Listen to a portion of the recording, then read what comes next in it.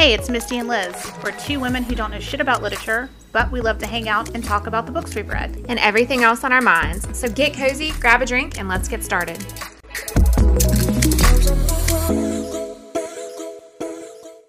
Hello. Hey. Welcome to Talkin' Shitterture. Oh my god, I feel like I haven't been here in 3 years. It's been a month. Well, it feels like a long damn I month. know. 2 weeks and 1 month are different. No, to me it's the same. Okay. Well, No. recording every 2 weeks and recording every month is a lot different for me. Yes, it is. When going from every 2 weeks to a month feels like we are taking like seasonal breaks. Right. Like this is our spring episode. Right. Because I haven't seen you since the last episode. Yeah. So- I actually had time to read an extra book. So one of the recent new releases was This Time Tomorrow by Emma Straub. Oh my god, it was so good. It was good. It was so good. It was this lady that like found a way back in time, which I know that makes it sound like woo woo, but she like found a way back in time to her 16th birthday, and it was right when her dad was in the hospital and he was dying, and she got to go back and hang out with her dad then and just like appreciate her father. When you're 16, you don't appreciate your parents. No, you don't appreciate shit. It's just like the comfort she finds from like going back and hang out with her. Oh my god, I could cry. I was like crying so hard reading it, but I didn't want it to stop. And then it ended, and I had like the biggest book hangover. Like I still don't even want to read another book yet. It was such a good book. That sounds good. So what Yeah. moment would you go back to? I have no idea. I'd have to like really think about it. Were you like Maybe, thinking about like- that when you were reading it? Like what would I go back to? Because that No, would be... I was really thinking about like, I mean, we watched our dad die, and it was awful. And thinking about all the moments that we took for granted.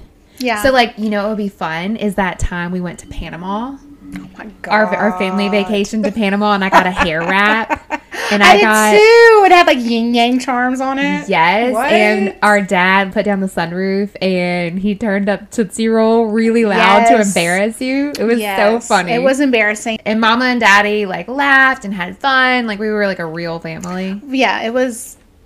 Everything felt good then. That's when we like passed by like Club La Vila.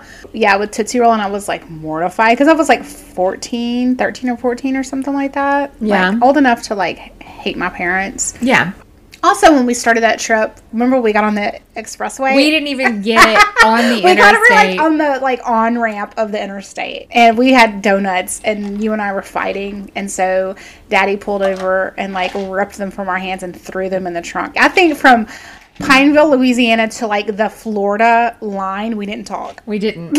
We were too scared. Like we just sat there like with our eyes bug-eyed and just like crap. So anytime I hear the song Tootsie Roll, I immediately am taken back to that vacation. But I learned on TikTok the other day where it says, cotton candy, sweet as gold. I thought it was sweet as gold. Apparently it's cotton candy, sweetie go. And my life shattered because everything I it's thought I knew was sweet as gone. gold. No, it's sweetie go. Because when you think about how is something sweet as gold, that's not even that in itself doesn't make sense. That makes perfect sense. But it did at the time when you sing. It still makes sense. And that song, but when you break it down, it's like Imagine wait. if you had a cookie and it was like shining this golden ember light. Wouldn't that be the sweetest cookie you've ever had? Okay, or like an Easter egg cookie. That's a golden A egg. Cadbury cream bag. Maybe they're talking about Easter Sunday, Maybe so. right? Because you can get Tootsie Rolls for Easter. It's a Christian. It's a religious song. It's It is. It's basically gospel music. And whenever we go to the church, we should bring that up. right. Do you want to hear about some July 2022 new releases? Yes. All right, I've got 6 here.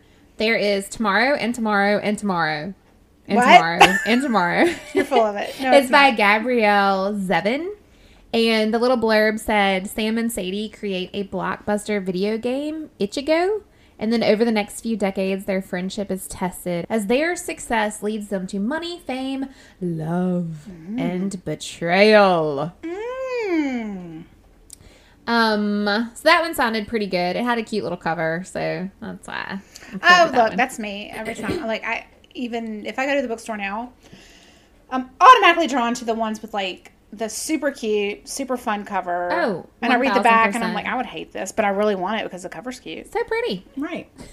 All right, there's one. I put this one on here for you. It's called Dirtbag, Massachusetts, A Confessional. And it's by Isaac Fitzgerald. And it's basically a memoir and essays, which I immediately think David Sedaris. But it says it contains childhood trauma, self-understanding and acceptance, growing up in a homeless shelter, and taking control of his own life.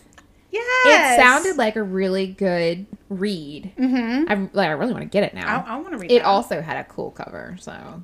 Oh, like- okay. So trauma and cool cover. Yeah. Best. Yeah. Okay, there's a book called Reputation by Sarah Vaughan. This woman, Emma, is a politician, and she is lobbying to tighten online bullying laws, which is kind of like relevant to today. Right. And then a body is found in her house, and she has to protect her reputation. Oh. There was a lot of murder books released this month. There was almost too many. Too many. I know. Isn't that strange? It was a lot to sift through. I didn't want it to be like the same book over and over. Right. Well, we're kind of like, okay, it's July, but it's kind of like that downhill slope to fall and like that kind of, which I'm kind of. Yeah. Oh, speaking of, you saw there's going to be a new Hocus Pocus movie? I did. Do you like Hocus Pocus? I like the idea of Hocus Pocus. Yeah. But I watched it with my kids, and they said virgin way too many times for me to feel comfortable with watching it with my kids. Okay. Like, every time they said it, I'm, like, cringing, hoping they don't ask me what a virgin is. I've never seen Hocus Pocus all the way through. What? No, I've watched it into a certain point. It's kind of like other movies where, like, it'll be on and, like, A Christmas Story.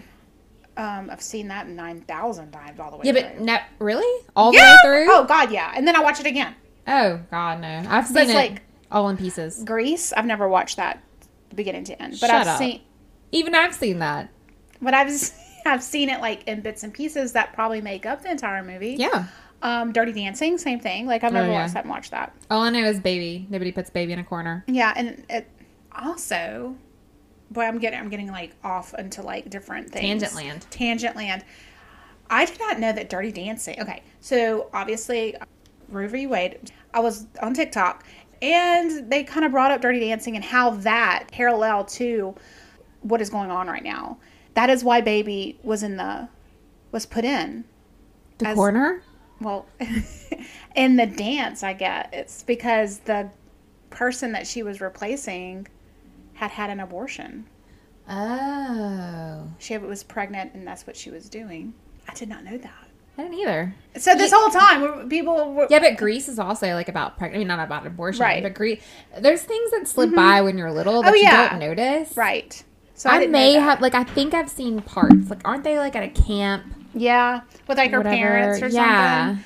And there's a lot of, like, weird hip grinding. There is. But, like, not sexy hip grinding. I don't know. That's pretty, Very, like, humping. uncomfortable. Like, dry humping. Super uncomfortable hip grinding. That's all Where I know. are these people at that when the clock strikes 10, everyone just starts, like, dry humping? I don't know. To, like, music. I couldn't Where are the handle it. parents?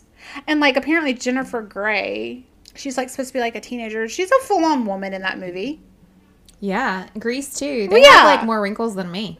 Right. Like, come on. Right. You're 36, not 16. All right. So I also have Acts of Violet. Ooh. I know. But you're not going to like this. By Margarita Montemore. She wrote the book Una Out of Order, which sounds like a really good book to me. I actually had it picked as a book for you whenever I thought we were going to, like, pick books for each other because it sounded like one that you would like. But The Acts of Violet is about a magician named Violet Volk who disappeared into thin air like a decade ago. And her sister Sasha has kind of, like, always lived in her sister's, like, celebrity shadow. And an obsessed podcaster aggressively pursues Sasha for an interview, and it pushes Sasha to, like, her emotional limit and forces her to confront her past. Wow. Does that sound like a book that you would like? It does. When you said magician, I was I kind of like... That's why I said you're not going to like out. it. But the rest of it sounded really good. Yeah. Then there's one called What Moves the Dead by T. Kingfisher, and it is basically a retelling of The Fall of the House of Usher by Edgar Allan Poe. Did you ever read that? No, it's but about. I have wanted to. Okay, it's about. I thought it might be fun for like one of us to read Fall of the House of Usher and one of us to read that book. Oh, that would be good. Alex goes to help his childhood friend Madeline, but like shit's real weird at her house. There's like fungal growths in the house and like possessed wildlife. And she's like weirdly sleepwalking and speaking in strange voices at night. And her brother's got all this shit going on with him. And like there's this weird lake by the house. So it sounds like super creepy. So, and the cover was like really fucking weird. Mm-hmm. And the person, like one of the websites that I was reading, the person was like, the book's just as strange as the cover. And I was like, that sounds really weird.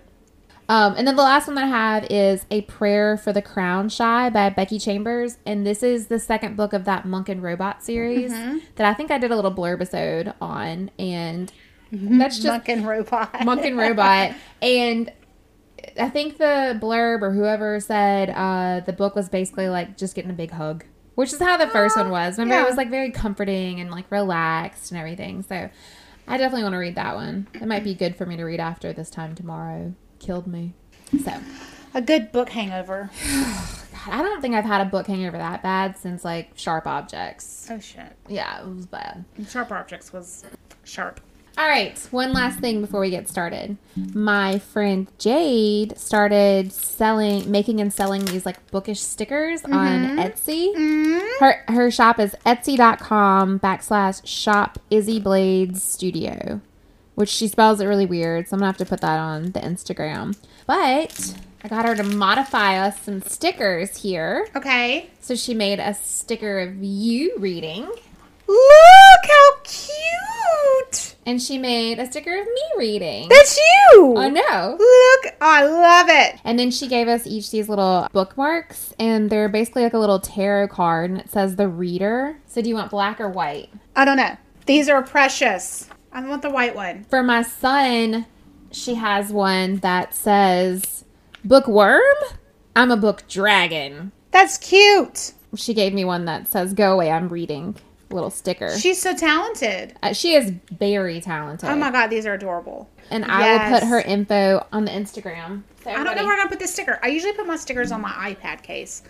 Well, see, the way that she modified it is it said something like sugar and smut or something about smut. And I was like, you think maybe you could take these words off? Because both of us put our stickers on our iPad cases that our kids use. And I don't want to have to explain what smut is. Yeah. I loved it because she put the logo on here. I know. She's the best. That's cute. Thanks, Jade. Thank you. That's awesome. Okay. So what book did we read? Okay. I want to call it Elias Grace. I don't know why. That's not even that's a name. So someone on TikTok did a review and they called it Elias every single time. And I was like, oh my God, Misty. I know, because I was like, let's read Elias Grace. And you're like, bitch, it's Alias Grace. And you were like, take that out. So I think I took it out and no one knows that you did that. But they do now. Well, okay. So Alias Grace. Alias Grace by... It's your favorite woman, Margaret. My favorite. Margaret Atwood. After researching her, she actually sounds like a fucking amazing woman. Really? Yes. Okay. So, and a couple of things that I read said that A Handmaid's Tale is very unlike anything else she's written. Mm-hmm. She's written a lot. She's actually written more than 50 books of fiction, poetry, critical essays, graphic novels, and children's books. What? She's done a lot. Okay. She does. She's got like 4 or 5 children's books. Yeah. So I'm going to throw Handmaid's Tale out and just be like, that one doesn't count. And honestly, I kind of feel like Alias Grace does not count either because it is based on a true story. Right. It's like so much a true story that it's... Right. So she couldn't control where that story went. Yeah. So I'm going to go ahead and throw that one out too. Okay. There's just like way too much to say about her, so I tried to make this as short as possible. She was born in 1939 in Ottawa, Canada, as the second of 3 children to Carl and Margaret Atwood, who was named after her mama. All right, so she divided her time between Ottawa and the bush of northern Quebec because her father was an entomologist doing research What's an entomologist? on bugs. Okay, that's what I thought, but Yeah. didn't want to assume. Yeah. That's gross. So she actually didn't really attend school full time until she was 12 years old. What'd she do? So I guess she was like just back and forth. Maybe like a little. Maybe her mom taught her some things. Okay. And like I don't know. Maybe she. I have no idea. I didn't ask her. Call her. Can we get Margaret on the phone, Oh, please? speaking of, I'm totally going to cut in because we have not talked about our bestie, Kristen Hanna, who, like, What did she do? yeah, She retweeted our Instagram. Yeah, she retweeted. She shared your story. Yes. Isn't that awesome? Oh, I was so excited. Oh, my God. And you didn't answer me, and I was like, "This bitch here." Because like, I why had no can't you service. be excited with me? I was out of town. Didn't have service. So whenever I got back into service, my phone was like, ding, ding, ding. And I looked and I was like, are you kidding me? I know. It That's was awesome. So Margaret Atwood, you need to do the same. Okay, so she was born in 1939. She's not a young person. She's super active on social media. I know. Okay. She's what? She was born 1939? I thought she was... Okay. 1939. Okay. So she's got a Twitter. She's got an Instagram. Like, she's very active on her social medias. Okay. Like, our grandmother, meanwhile, is like, how do you turn on the TV? Well, she's passed How away. do you reset but- the clock? Well, yeah, but I mean, you know what I mean. Yeah, she would call us, poor thing, and the phone would be upside down. Right. So, anyway, Margaret Atwood lived, like, in a ton of places. Canada, U.S., like, mainly, like, Massachusetts. But she also lived in Alabama for, like, a year. Oh, I wonder why. Probably because it was fucking hot. Probably because it was like research for something. If she worked at the University of Alabama. Okay. In Tuscaloosa. Mm-hmm. So all of her jobs are basically like professor, teaching, instructor, like universities, schools, whatever. She lived in England, Germany, France, Italy. She's lived in Toronto since It's Toronto? 1992. It's Toronto. Okay. She began writing at 5 years old. Have course you she did. noticed this trend of pretty much all the authors we've done? They've started writing at a very young age. Yeah, and they're very like esteemed in their very goals. Hashtag goals. She graduated from Victoria College at the University of Toronto with her master's from Radcliffe College. And let's see, she's a very celebrated author with like many prizes and awards. She's gotten Booker Prizes, Peace Prize. What prizes? Booker Prize? What? It's a booger. The snottiest butt goes to Margaret Atwood. Of course. Grace Marks is a snotty little brat. She's gotten the Peace Prize of the German Book Trade, the Franz Kafka International Literary Prize, Penn Center USA Lifetime Achievement Award, and the LA Times Innovators Award. And Kazuo Ishiguro, you know, I talk about him. He did Never Let Me Go, Remains of the Day. We did a little blurb on Clara and the Sun. Mm-hmm. I really like him. He's like very much a deep thinking book, kind of like Margaret Atwood's are. Right. He actually apologized to Margaret Atwood for winning the Nobel Prize for Literature instead of her. Oh. Like they were both up for it the same year, and he won. And he made an apology to her for it because he felt like she should have gotten it. Well, Isn't that crazy? that's crazy. Who do you think should have gotten it? Bitch, I don't know. I just asked because I know you're a fan of his. I do really like him, but the more I've read about Margaret Atwood, So I hate Handmaid's Tale. Like, I just hate You it. do. Okay, so here's the thing. Handmaid's Tale is known more as a show than it is a book. Yes, and as soon as I finish Stranger Things, I'm canceling Netflix, I'm getting Hulu, and the first thing I'm going to watch is A Handmaid's Tale because I can guarantee you the show is a lot more fast-paced than the book. And I found this with Alias Grace too, that it is very slow, and I don't necessarily like a slow book. I don't either. I like action. So I think that's why one of the reasons I hated Handmaid's Tale is just the slow monotony It of is not like that, the show, for sure. Well, the book was. It's like very, just like Alias Grace, it's very like, and then we do the laundry, and then we do this, and then I'm going to explain this weird sex act to you in about 47 pages. And it's very slow, and I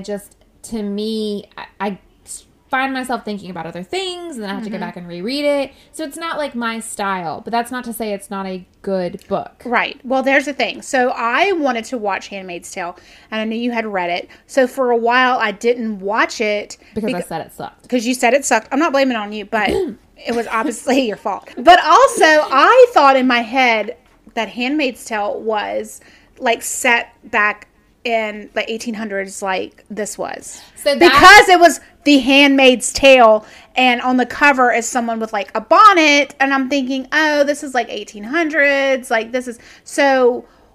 You were like, no, it's like dystopian, like futuristic, and I was like, I literally asked you, are we talking about the same book? the story of Handmaid's Tale is fucking awesome. And like the reveal. Oh, yeah. Because you don't know that it's future. I don't know how the show goes, but in the book, it's like you get a lot of like present day stuff. And then you get flashbacks to the past, and you realize the past is like our world now. And the future's, you know, obviously the future.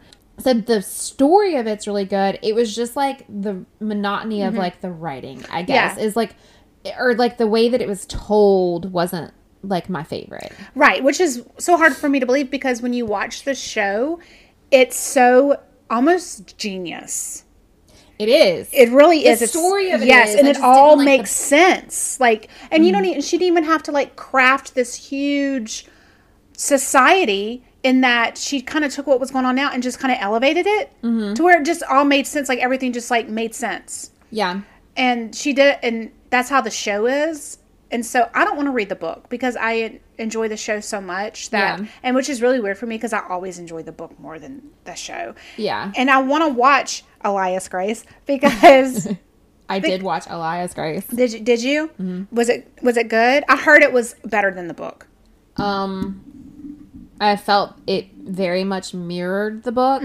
I think she was actually a consultant to the show. There were a couple differences, obviously, for like screenplay, like making it work visually. They had to make some changes to it, but there was things that they said that I remember exactly from the book. So some of their statements were exactly the same. And it was really slow. It was kind of like the book. It was slow, but it was only 6 episodes. A couple of them I watched at like 1.25 speed. Oh, God. Now, Handmaid's Tale is literally like 5 or 6 seasons. So I have a feeling the book... So I think my friend told me that they did the first season is based on the book and the rest of it's like... just to spin off. But she actually wrote the sequel to Handmaid's Tale in 2019 and it's called The Testaments and I'm pretty sure it's like the second one.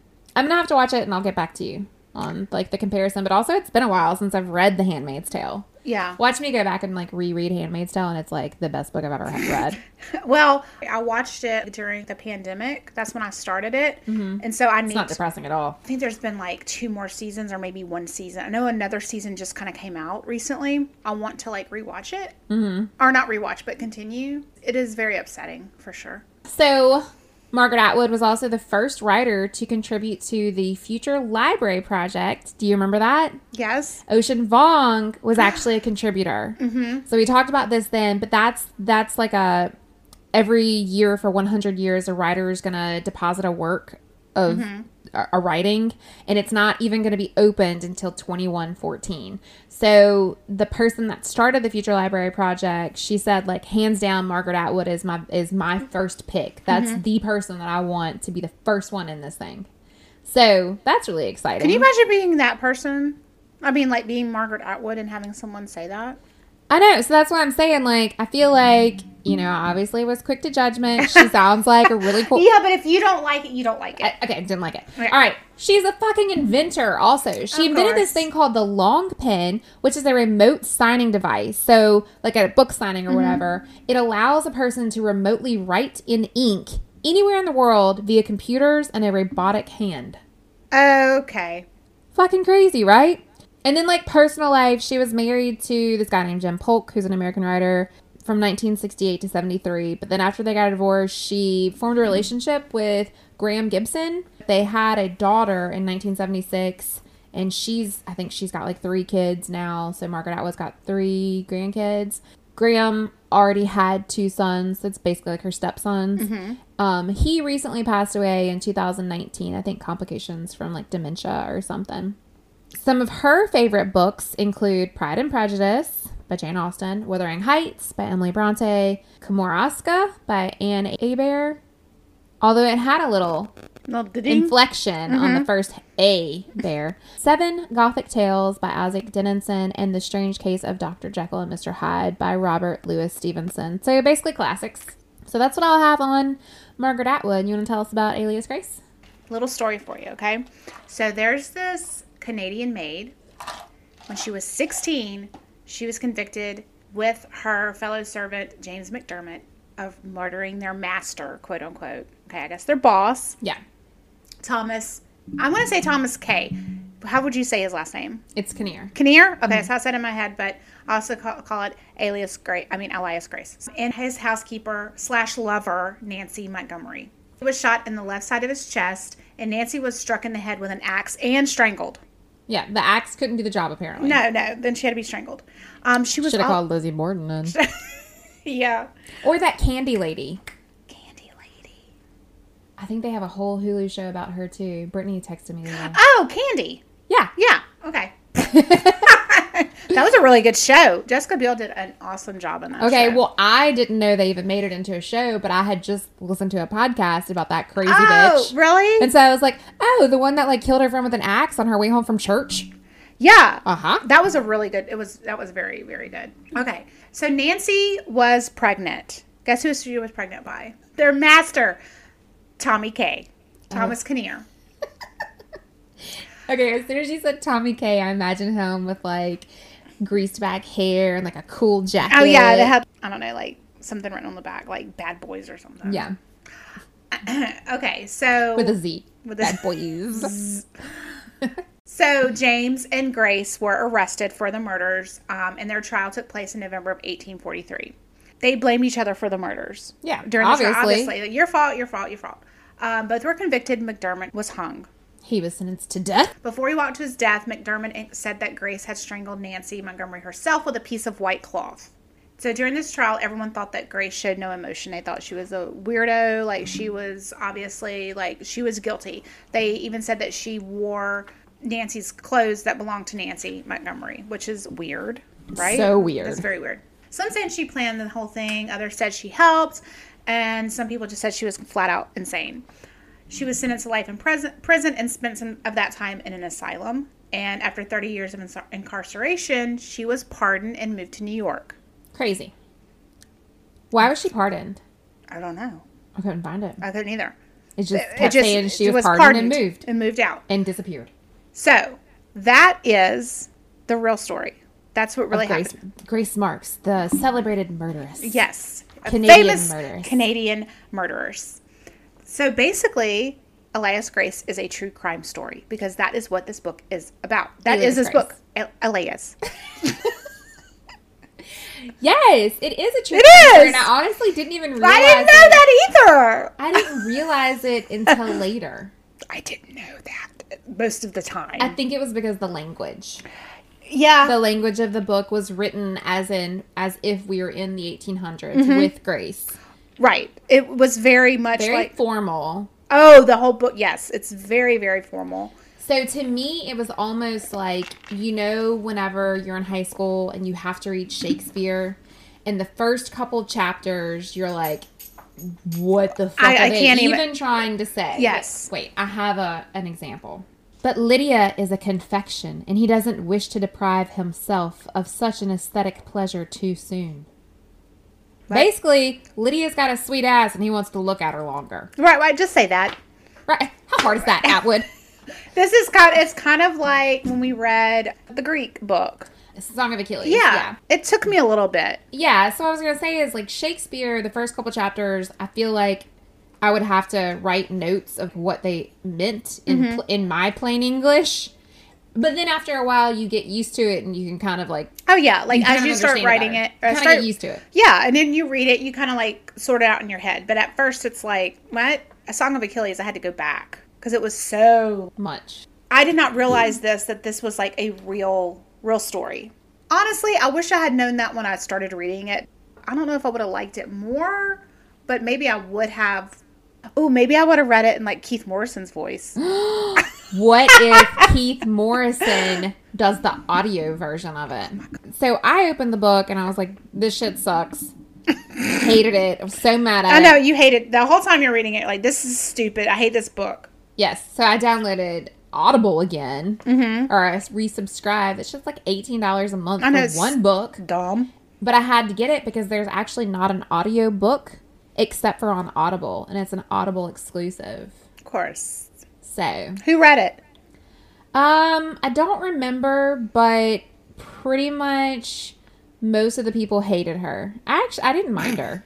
Everyone was like, this narrator sucks. She's awful. Very monotone. I'm like, well, you know. I mean, you can only talk excitedly about laundry for so long. They do spend a lot of time on stuff like that. So, the book takes place in 1859, Ontario, Canada. The murders themselves took place in 1843. So, the book goes back and forth after Grace's many years in prison into her present day. Where she's a housekeeper to the governor. So to me, that kind of sounded like the warden. Yeah, like he was over the prison, not like the governor of the state. I read it as the governor. Oh, see, I read it as like the warden. But we don't know. Why would the governor live on the prison grounds? I don't know. That's Canada. I mean, I don't know. It's kind of like a work release. Right? Yes, yeah. Definitely. She's work release to the house. So the governor's wife is part of a social reform advocacy group, and they all believe Grace is innocent. While she's working for the governor, a doctor named Simon Jordan comes to work with her. And I thought he was going to be like, I honestly thought this is like breakthrough. Like, I thought he was going to like get to the root of it. Right. And I thought it was going to be like this climb to this part where she, you know, like she would remember things and like really. Yes. That's what I thought. Same. Nah. The doctor has some new techniques that he says might help Grace, since she swears she can't remember anything about the murders because she only remembers to a certain point. And then she claims not. But then as she remembers things kind of different. Mm-hmm. And that was the thing too, was like her and McDermott, like their stories never matched up. So this was a super unreliable narrator. Yeah. Like you can't trust shit she says. No, because it would change. Yeah. Which does not help her. And honestly, like as she remembered things and as she told people things, I would really sit there, I was reading this and think, they're going to lock you up for the rest of your life. It's like she doesn't try to help herself. I actually have this passage that I wrote down. Dr. Jordan is asking Grace about something.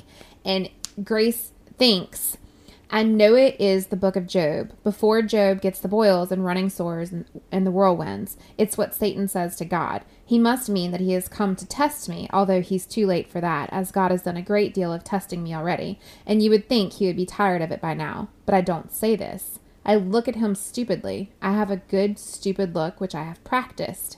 I say, have you been to France? That is where all the fashions come from. I see I have disappointed him.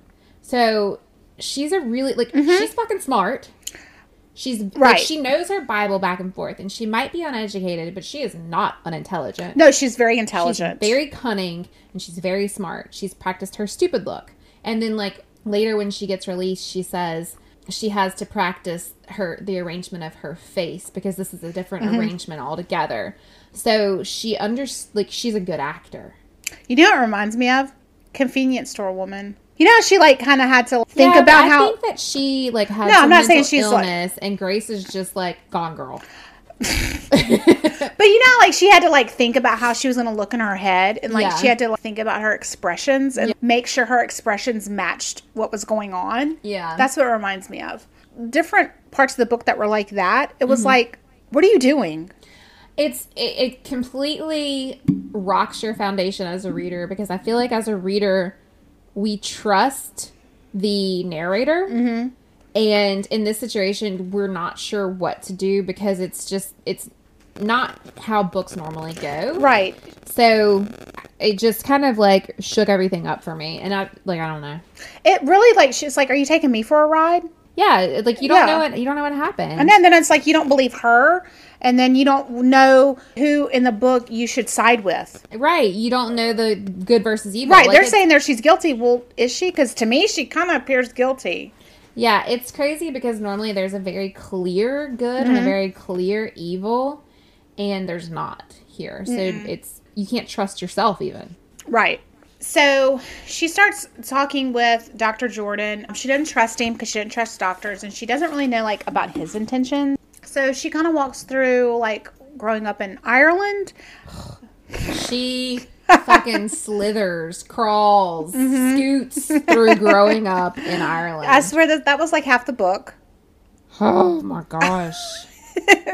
She literally remembers every single time she washed an article of clothing, and she can't remember the most important detail of her life. Right. She remembers everything about her mother. Her mother married an alcoholic, and they moved to Canada to look for work. What's funny, though, is that Dr. Jordan, at some point, he's talking to, I think, her lawyer or, like, the priest or someone, and he says she basically, like, she talks too much. Like, she says a lot of things. She can remember a lot. And then they also said it in the show. That was one of the exact lines that they said in the book and the show, is kind of like talking about how Grace can literally remember every single monotonous detail. Whenever they said that was one of those points where it was like, okay, right. So why can't you, what is going on? Yes. Are you lying? Do you really have amnesia? Because, like, how convenient.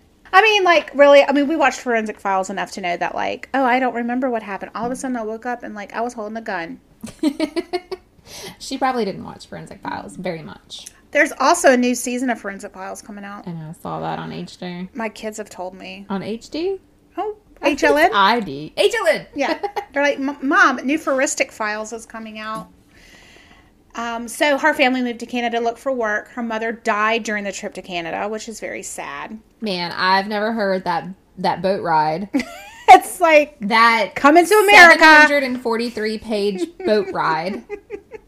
I think I could have ridden the boat faster than we described the boat ride, but thank fucking God I did not have to ride that boat. That sounds terrible. Because I love a boat, but Jesus Christ, that boat sounds terrible. But yeah, and she really, like, emphasized how terrible, like, coming to America was. I kind of like that, though, because normally you hear, oh, coming to America, streets are paved with gold, couldn't wait for this. She's like, no, my mom died. And she's like, this shit sucks. Like, everyone's throwing up. It smells awful. Can you imagine, though, really? Sounds terrible. It's terrible. That's the first time that I've ever thought, well, that is terrible. Right. Like, it's a sacrifice to come here. Yeah. It was always, everything else is always, we saved up money, enough money to get on the boat, come to America. When we got to America, we didn't have anywhere to go. Like, it's just like a gloss over. Yeah, it's like a comma. It's like a... No, people died trying to get here. Her dad started being an ass again and made Grace find work. And so she was young, barely a teenager, and she had to go find work because her dad had to drink. So she started working for a wealthy Toronto family and became friends with Mary Whitney. Mary showed Grace kindness and acted kind of like her mother, another mother to Grace. Mary became pregnant. I don't mean to laugh. It was just like, really? You know, like, as I was going through everything, I was like, good grief. Okay, so Mary became pregnant by one of her employer's sons, who refused to marry her.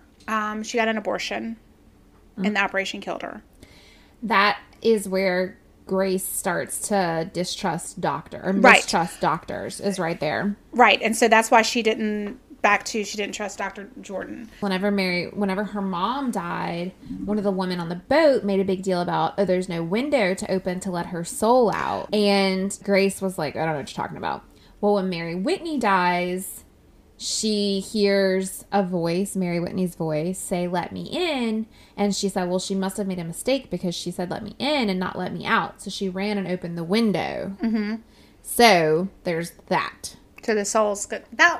And that was like, I've heard of that so many times that was whenever someone died, the windows would be opened. And you cover the mirrors. And you cover the mirrors. Well, if you're in the South, you cover the mirrors. Right. But you do open the windows so their soul can leave.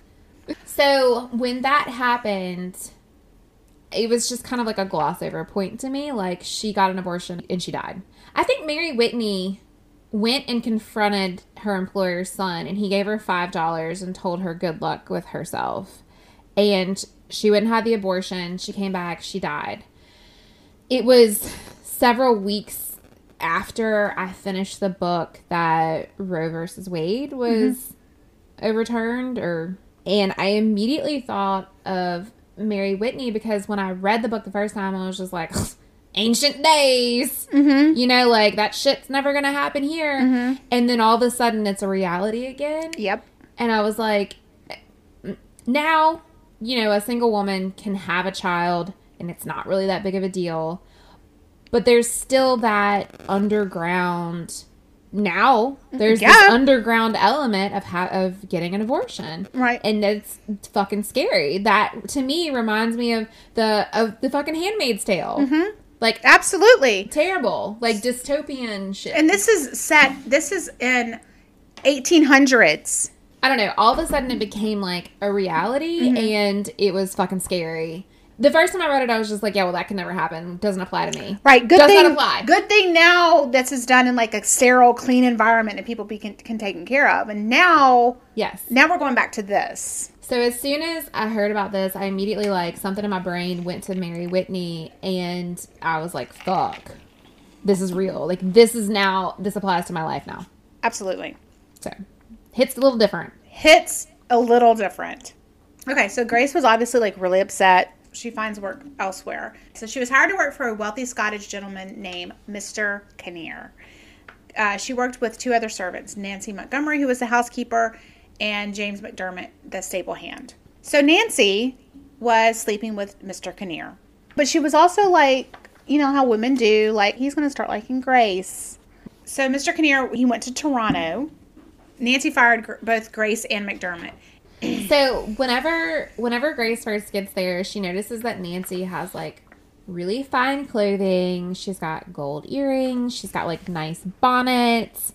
So I think after a while, Nancy's kind of like being a bitch to Grace. She is doing that very weird, jealous thing that a lot of girls do.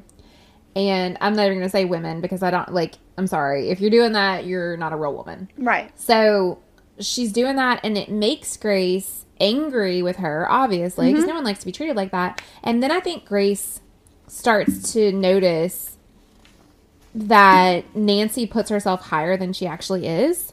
So like, why do you think she does that? Because resents- she's sleeping with the boss. Right. So Grace definitely resents the fact that Nancy's acting higher than her actual position. It's one more like kindling in the fire, you know, like it's one more thing. She's like, you're not better than me. I don't know why you keep acting better than me. And Nancy will say things like, I'm going to take my dinner with Mr. Kinnear, and you and McDermott can eat in the kitchen with where servants eat. Well, that's and because she's like, well, you're not actually the lady of the house. You're actually a servant. Right. So, because Nancy appeared, she was the wife. yes, she's definitely doing that. Grace says, it's not fair that Nancy should be made a wife and a lady, and Mary died when they both committed the same sin. So, Grace is not excited. Grace is she seems to have, like, a thorough understanding of the Bible and good and evil, right versus wrong. So, it's kind of crazy to me that we're not sure. Right. You know? Right. So Grace tries to convince McDermott not to kill Nancy, and then whenever Mr. Kinnear returns, then McDermott kills him, or whoever.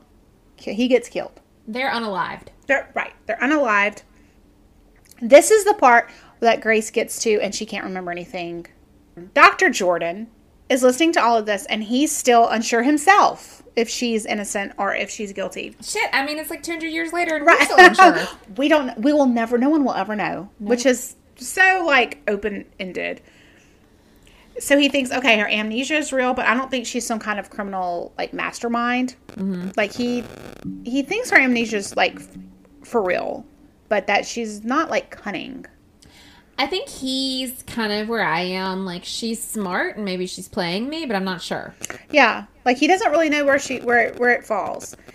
She thinks he's trying to fool him with these, like she has like these half truths and then lies, and he's just like really trying to figure out like what is she doing, and then he starts having his own issues because he starts having these sexual fantasies involving Grace, and some of them are like violent, on edge, and kind of weird. I mean, who doesn't like a little light choking? Right. I mean, you know. And then his hand lady. That's the person that's there to give him hand jobs. Right, obviously. hand lady. His landlady or his landlord. Also got his blow lady. Right. He has every appendage lady. So Dr. Jordan has some big issues himself. And all in all, I think Grace was like really kind of right about not trusting him because what started as like maybe was going to help her, and I was like, oh, okay, yeah, this is when we kind of find out what's going on. It kind of like derails. It goes off the deep end. Well, they do the seance.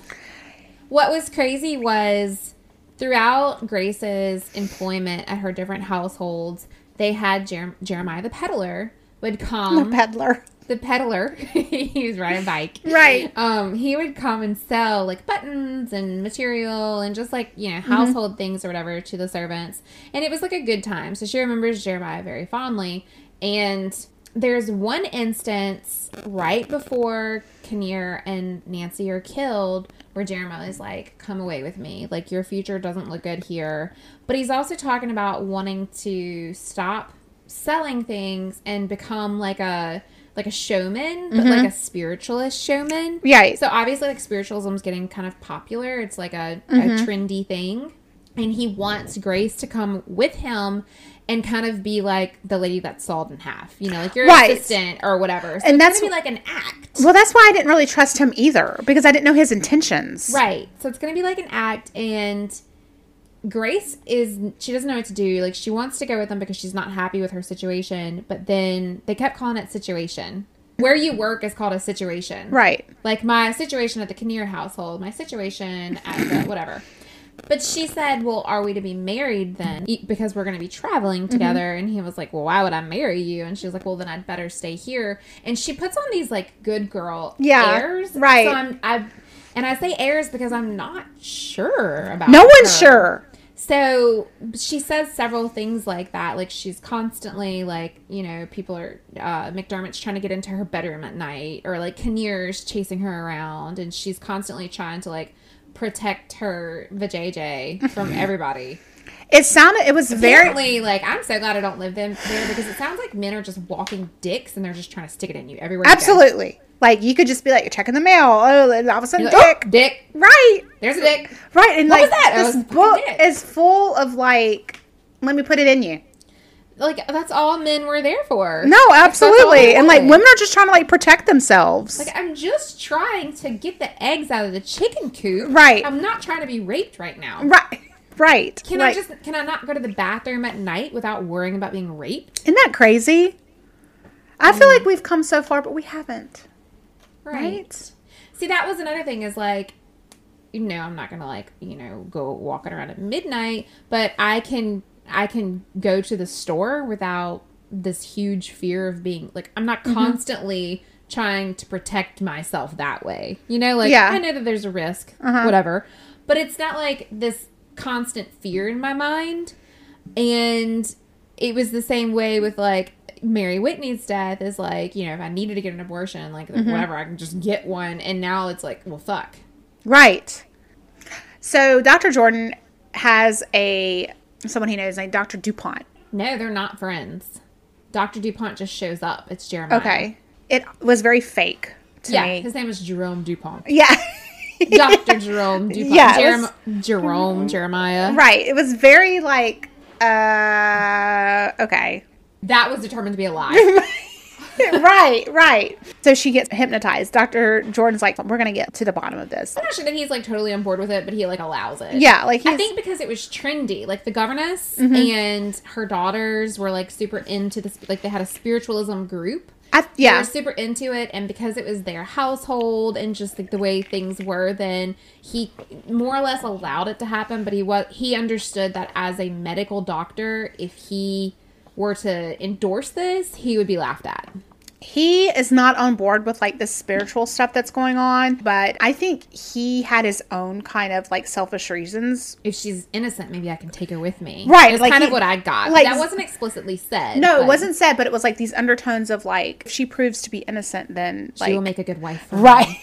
That was another thing is his mother kept writing to him, wanting him to get married, and then he kept having these like dreams of Grace and like he's over here like fucking the landlady, but like thinking of Grace. This is so weird. It's so weird. It was so uncomfortable. I think that he wanted her to be innocent. I think that was like his, okay, go ahead, because he wanted any shape, way, or form for her to be innocent so he could like take her on or whatever. So that she could be the Nancy to his Kinnear. Yeah. So she gets quote unquote hypnotized and she starts speaking in this weird voice, which I don't even know if I believe. Okay, so let me side note right here. For the Netflix show, Mary Whitney had this like very strange voice. It was like very strange voice, right? And Grace Marks was Irish, and she had like a very soft, like Irish accent, like very pleasant voice. And Mary Whitney's was more like, I would consider her like more like a Jersey girl, yeah, you know, like kind of like a harsh accent. It was very different than Grace Marks. During the hypnotism, she takes on Mary Whitney's Grace takes on Mary Whitney's voice, and it's a very long monologue that Grace speaks during the hypnotism in the show. She said that she got Mary Whitney to say the monologue, she recorded it, and then she sat and practiced and practiced and practiced over and over so that she could, because she doesn't straight out talk, she more of like a whisper, so she kind of has to like make a voice within a voice. And I thought that was a really cool touch that she went to those great lengths to make sure that she had Mary Whitney's voice. That is pretty cool. Because by then you're reading this book and you don't know what is up, what is down, like who's telling the truth, like is she full of shit, like what?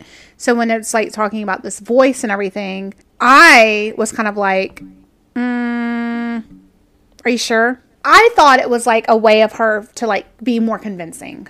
And another thing is, it was her old friend Jeremiah, who we already know can like put on an act.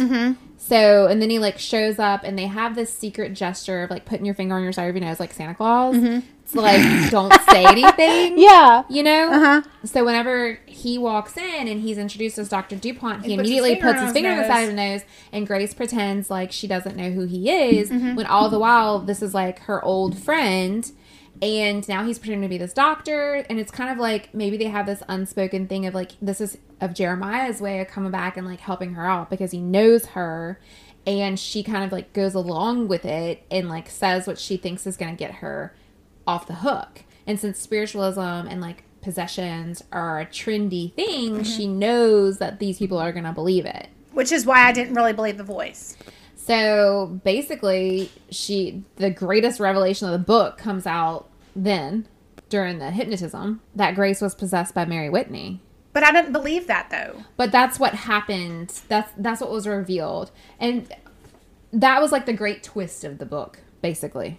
Yeah, but I personally didn't even see it as a twist. I don't know. Like, I guess I saw it differently. I guess I saw it more of like way of her kind of like being conniving, I guess. Yeah. Do you know what I'm saying? Like, yeah. I just didn't really, I don't know. Another thing to cast doubt that she actually did the murders. Right. Yeah. That's why I was like, it like took a hard left into like fake world. And like she's got this voice, and now all of a sudden she's like, I was possessed. And it was like, anything I can do, like I can't remember. I was possessed. I'm now taking on this other person. Okay, well here's another thing is some people say that maybe Grace Marks was schizophrenic.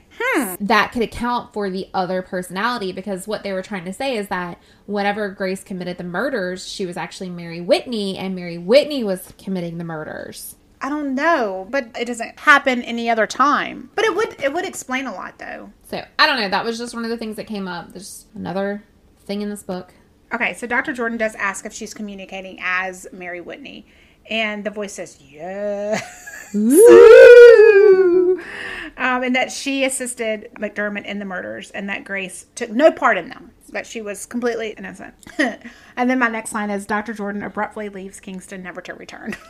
Yeah, but that dude, like the whole time we think that he's like this good doctor. No! Like, well, see, to me, he seems like more of a gentleman. Yeah. Because he's, I don't know, he's like kind of hanging out with the society ladies and stuff. And like, but that's what I thought at the beginning. He's fucking his landlady who's married. But I think that was more of a like, she snuck in and like hopped on his dick type thing. And also that lady was stealing medicine from him. Like she was kind of like a addict. Yes. So once his landlady got a little too clingy, he sent her off on this wild goose chase, and while she's out trying to like get prescriptions or whatever, then he fucking flees. Yeah, he leaves. So even like the one man we think is like an okay dude is not. When he was introduced in the book, I was like, okay, this is the turning point of the story. We're going to get to the bottom of things. This man's trying to help her. No. He's got this pillhead landlady that he's having sex with, and then he wants Grace, and then like he flees in the night, never to return again. Ha ha ha. He does nothing in the way of. He doesn't help. It was like pointless. Like, what are you even doing? Well, it was very pointless. It was extremely pointless. So Grace remains in prison for an additional 13 years. 13 years. 13 years, and then she gets a pardon. At 46, she leaves and goes to Ithaca, New York. We don't know why she gets a pardon. We don't know why she's able to leave. No, but she goes and marries Jamie Welsh, who she knew when she worked at Richmond Hill. He testified against her like during her trial. He believed that she was innocent afterwards, and then he like begged for her forgiveness. So I think that one of the things with her is that once Grace and McDermott fled, she put on Nancy's clothes. They gathered up all the valuables, and Jamie Welsh had a crush on Nancy. But then whenever Grace came, then he saw Nancy as like unattainable because everyone knew she was like with Kinnear. Mm-hmm. So he saw Nancy as unattainable and kind of like transferred his crush to Grace. Well, once Jamie came to the trial, she is wearing Nancy's clothes. Which everyone was like, you're guilty. Yeah. Like, that's a total guilt thing. But also for Jamie, that's a like, now you're like this high society lady. Like, you're unattainable to me. And Grace says that once he sees her in court wearing Nancy's clothes, he felt betrayed in love and would do all in his power to destroy her. So then they end up married. And then is there like an allusion to like a pregnancy towards the end? Like she doesn't know if she's like pregnant or old. Doesn't know if she's pregnant. And then I went to try to find like any type of record of maybe that if she was or not. I couldn't find anything. So I couldn't find any evidence of Dr. Jordan. So obviously I think Dr. Jordan's just like a way to get the story told. Yeah. Kind of like in a setting where she has control over it. You know, like that, I mean, that's a really good writing device to have her tell her story. So I couldn't find Jeremiah. Couldn't find Jeremiah. Nope. I couldn't find any evidence of the seance, but again, that could be playing to like the times, like what was popular during these times and like what people would have thought, why people would have thought one way or another. And then I couldn't find any evidence of her going back and marrying Jamie Welsh. That could have just been like a cute little like meet cute. Like, yeah, because I thought it was way too convenient. To me, what I found was that she moved to New York, and then she kind of like lived her life. And she was never heard again. But she kind of lived her life by herself and like just kind of fell off the radar. So, guilty or innocent? Guilty. I'm still unsure, but the forensics lead me to guilty. Yeah. You know, like innocent. Here's what I have. She could have gotten another job. Mm-hmm. She was only there for 3 weeks. Yeah, she wasn't there very long. Like, so you're there for 3 weeks and you hate them enough to kill them? Like, that doesn't make sense. Kinnear paid her really well, so she would have had enough money. She didn't have a reason to kill him. Exactly. She could have also gotten back to Toronto pretty easily to find another situation. Right. You know, like, she had money saved up. It doesn't look like they're really spending any of their own money for food or, like... No, because there's not much to spend your own money on. Mr. Kinnear was, like, taking care of them. Right. I think she worked at like 2 or 3 houses by the time this was like her 3rd house. Mm-hmm. It looked as though only thing you'd have to really spend your own money on is your clothing. Right. Because you're working 24/7 and you're getting fed there. And you're living there. So, and then she even says plainly that she could have poisoned them without any help from anyone. She wouldn't have had to ask McDermott for any help. If she wanted to kill him, she could have poisoned them and would have just done it by herself. Right. She's smart enough to know to not bludgeon them to death. And it wouldn't have been as messy. Right. Because McDermott mentions killing Nancy in the bedroom and she says, for heaven's sake, not on the fucking rug. Right. Well, she doesn't say fucking. Right. She's too much of a lady. About this rug.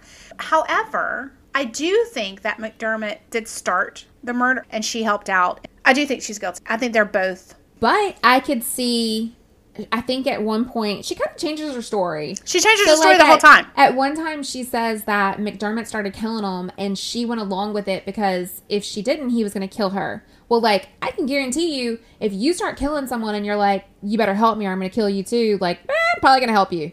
Definitely going to help you. You know, so like, and he's this man and she's this, like, girl, basically. I mean... He's 20 and she's 16, but that's a big difference. It's a big difference, especially back then.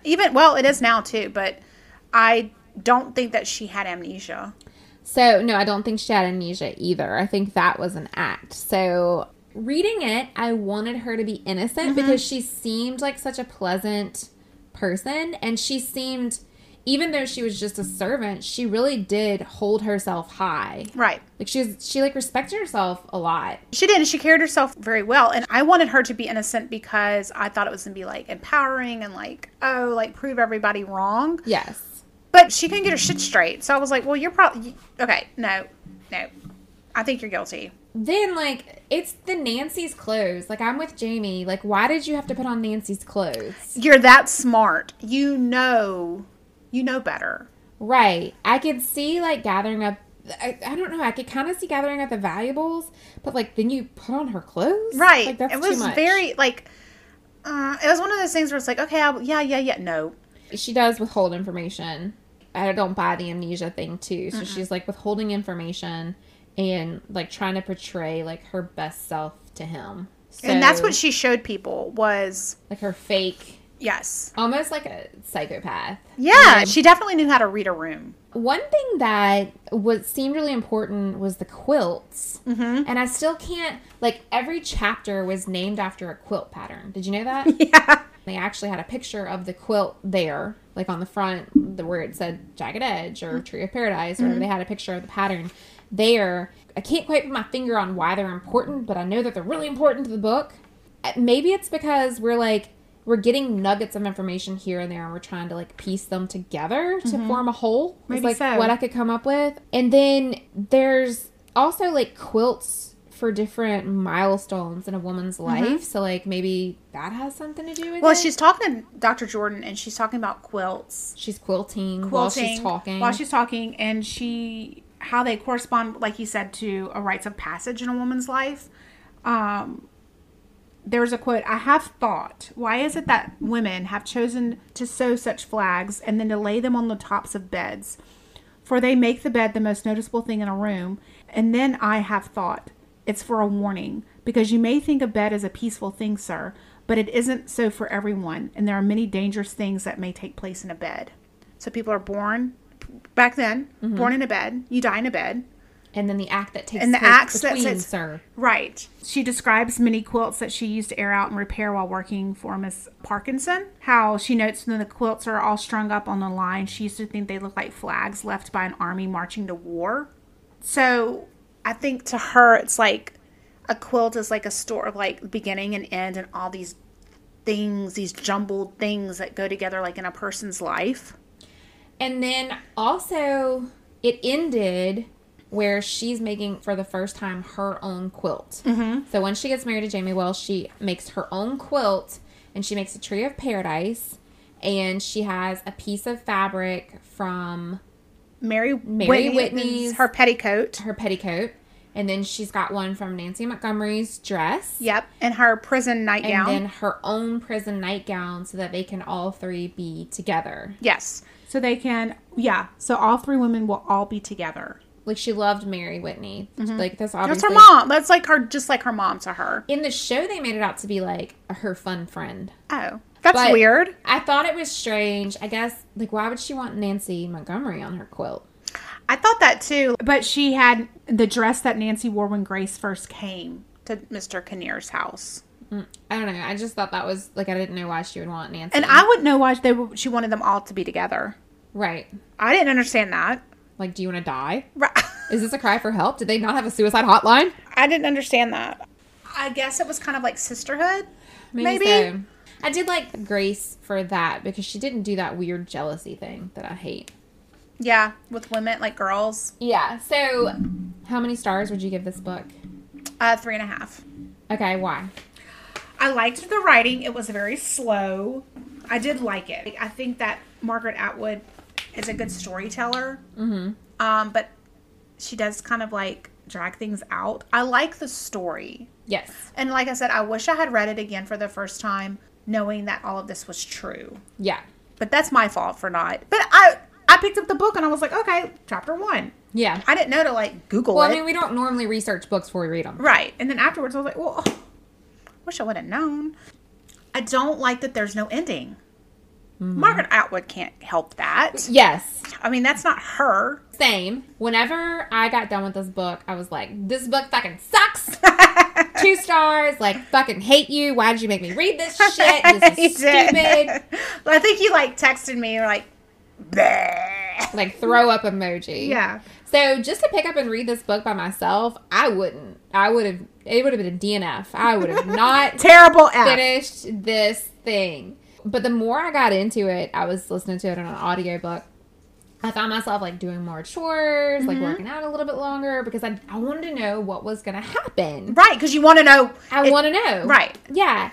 And I thought there was going to be, like, some big twist at the end. And when there wasn't, I was so That's mad. the thing. It's like you read through the book because you're, like, trudging through it, and you're like, okay, we're going to find out. Like this obviously, is a lot to get through. There better be some big yes, payoff. like we're gonna find out. 20 years later, we find Grace sitting on her veranda, and she apologizes for all the bad things she did and the murder. But that doesn't happen.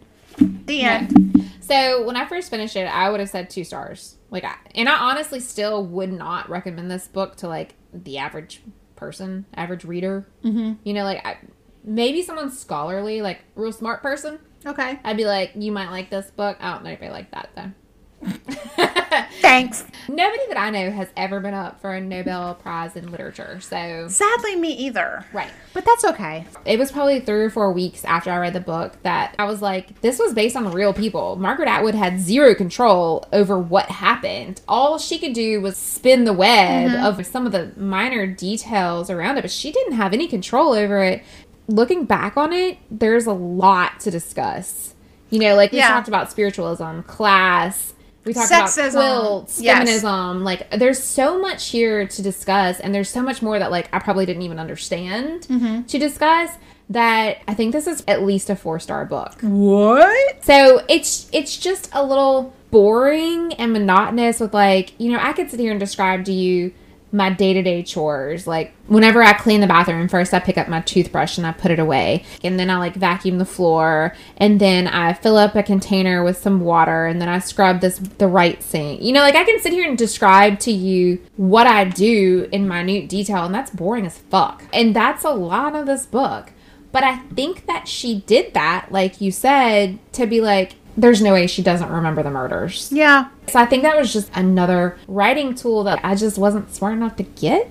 Maybe at first. Yeah. I did find when I was reading this, I felt like I was in prison. Because it was so monotonous at times. The book is very chunky. It was very, very like, okay, next page. It was a chore to read. It was. Because you don't want to read about chores. She loves to do chores, and she likes to tell you everything about her chores. I think that, do that Margaret Atwood was the correct person to tell Grace's story. However, I think that Margaret does it, we're first name basis here. Yeah. Does it in a way that makes us feel like we're there. She obviously had to do a lot of research, because if you ask me, like, what needs to be done in the 1800s, I don't know. Ride a horse? Like, I literally don't know. I don't know. But the way that she described everything really does take you back. It's a very good period piece. Very. And I think that it's almost aggravating when you're reading it. That's what took me by surprise when I found out the story was real, because it was like, but you knew so much. It was a story, and then it, like, hits you that this shit's real. Well, what's real and what's fake? Margaret. Yeah. Grace. A lot of people really love this book. They do. I don't think I even looked on Goodreads for, like, bad reviews, which I should have. But I looked on TikTok, and everyone was just singing its praises. Like, nobody said this book sucks. I don't think it sucks. I don't think it sucks either. It was just hard. It was difficult. There were some people's like, I wish I could read this book for the first time. So to me, this feels like a book that you read in college, and you spend a semester on it, unpacking the book, and, like, you're uncovering why it's so good. You know, like, it's a book that you start off like, I don't know, like, it's a book. But by the end of that semester, after you still probably have some things to talk about on it, you realize, like, what a genius piece of writing this book is. It really is. It's just as you're as you're reading it, you're like, people read this is an entertaining book for people. People were not forced to read this because of a podcast. Lady on TikTok is the whole reason we read this. What's her name? Claire. Claire on TikTok. She's the reason why. I was like, okay, yes, gotta read it. So, moving on. I also read My Evil Mother, which is a short story by Margaret Atwood, because I didn't want everything that I had to say about Margaret Atwood to be Handmaid's Tale, which people say that doesn't represent her writing as a whole. It's very different. Alias Grace, I feel like she didn't have control over the story since it was a true crime story, basically. So I feel like she didn't have, like, ultimate control over that. I would have liked that one wrapped up in, like, a definitive guilty or innocent, but she didn't. Nobody knows. And that's the whole point of the story, is, like, Margaret Atwood does an amazing job of, you end the book and you're like, what the fuck? Did she do it or not? That. Yeah. And that's kind of the point of her book. So she did a really good job with that. So I also read My Evil Mother, a little short story that she wrote. And I finished that, and I was like, oh, that's stupid. But then as I got to thinking about it, I was like, actually, it was good. And it was how many pages? It was, I don't know, 30, 40? I don't know. It was like an essay. Yeah, it was one of those, if you have, like, Amazon Prime, you can get this for free on the Kindle app. It was like this woman, and she's talking about her childhood, and her mom's, like, kind of into, like, witchy things, and think their mom's so stupid, and her mom, like, you know, will, like, put a spell on people and whatever, and she thinks it's so dumb, and she's, like, in this lifelong battle with the neighbor who's also a witch, and, you know, when she's little, she, like, kind of goes along with it, but then as she gets older, she realizes that her mom's, like, pulling one over on her. You know, her mom also kind of uses as, like, you better go do this, or else I'm gonna have to curse you, or whatever. So as she gets older, she, like, has this big falling out with her mom. She goes, like, through periods where she won't talk to her mom for a couple years, and then they'll kind of, like, get together for a couple months, and then she'll get mad at her mom and won't talk to her, whatever. And then she has her own children, and then it ends with her telling her kid, well, you better go do this, or else I'm gonna, you know. So it was kind of that. It comes full circle. It comes full circle. Yeah. And when I finished it, I was like, well, that was dumb. Like, she didn't like her mom, so, like, I don't understand why she's doing that. And then the more I thought about it, I was like, well, it's obviously, like, you know, we always kind of become our mothers. So, like, good luck to our kids. There's times I realize, I'm like, wait. Yeah. So I actually, like, upon thinking, that's why I'm saying, like, to me, Margaret Atwood is not someone you just casually pick up and read. She's obviously a very intelligent woman, and her writing is not to be taken lightly. She's not a Colleen Hoover, you know, like, anybody can pick that up and enjoy that book, and you love it. That's great. But to me, Margaret Atwood is someone that is, like, scholarly level. Everything she writes, every word is intentional. And I just don't get it sometimes. Like, you got to dig a little deeper, for sure. It's for smart people. So that's how I feel about Margaret Atwood. But I downloaded Stone Mattress, which is, like, a collection of short stories, although they seem intertwined. So I read, like, the first chapter / short story, and it was actually really good. I liked it. I think she's an amazing writer that makes you think a little bit more, and there's nothing wrong with that.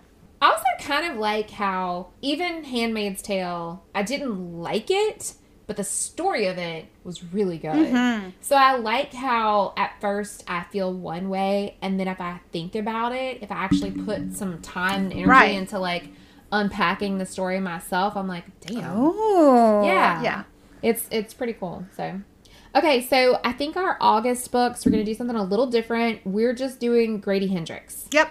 So, Misty's reading a book. I'm on my second one of his. You're doing Horror Store. And I read the Southern Book Club's Guide to Slaying Vampires, and then I just started my best friend's Exorcism. So we're going to talk about those books in August, which he's kind of like a horror writer. So I don't know why we didn't say that for, like, October, but. Would you say he's a horror writer? Like satirical? Yeah. Comedy horror? Yep. Which is good because I have been wanting to get into horror. Horror is not my thing. Nope. I do not watch scary movies. I don't like to be scared. I'm one of those people who, when I get up to pee at night, I jump 3 feet away from my bed, and then when I come back, I jump into the bed. Yeah, like I run and jump into the bed so that the monsters under my bed don't grab my ankles. Exactly. I can't sleep with my feet out of the covers because obviously the monsters are going to get me. Like, I can't even watch Stranger Things right before we go to sleep. I think that he's a good introduction into horror. Yes. All right, so we'll see y'all next month with Grady Hendrix. Okay. Bye.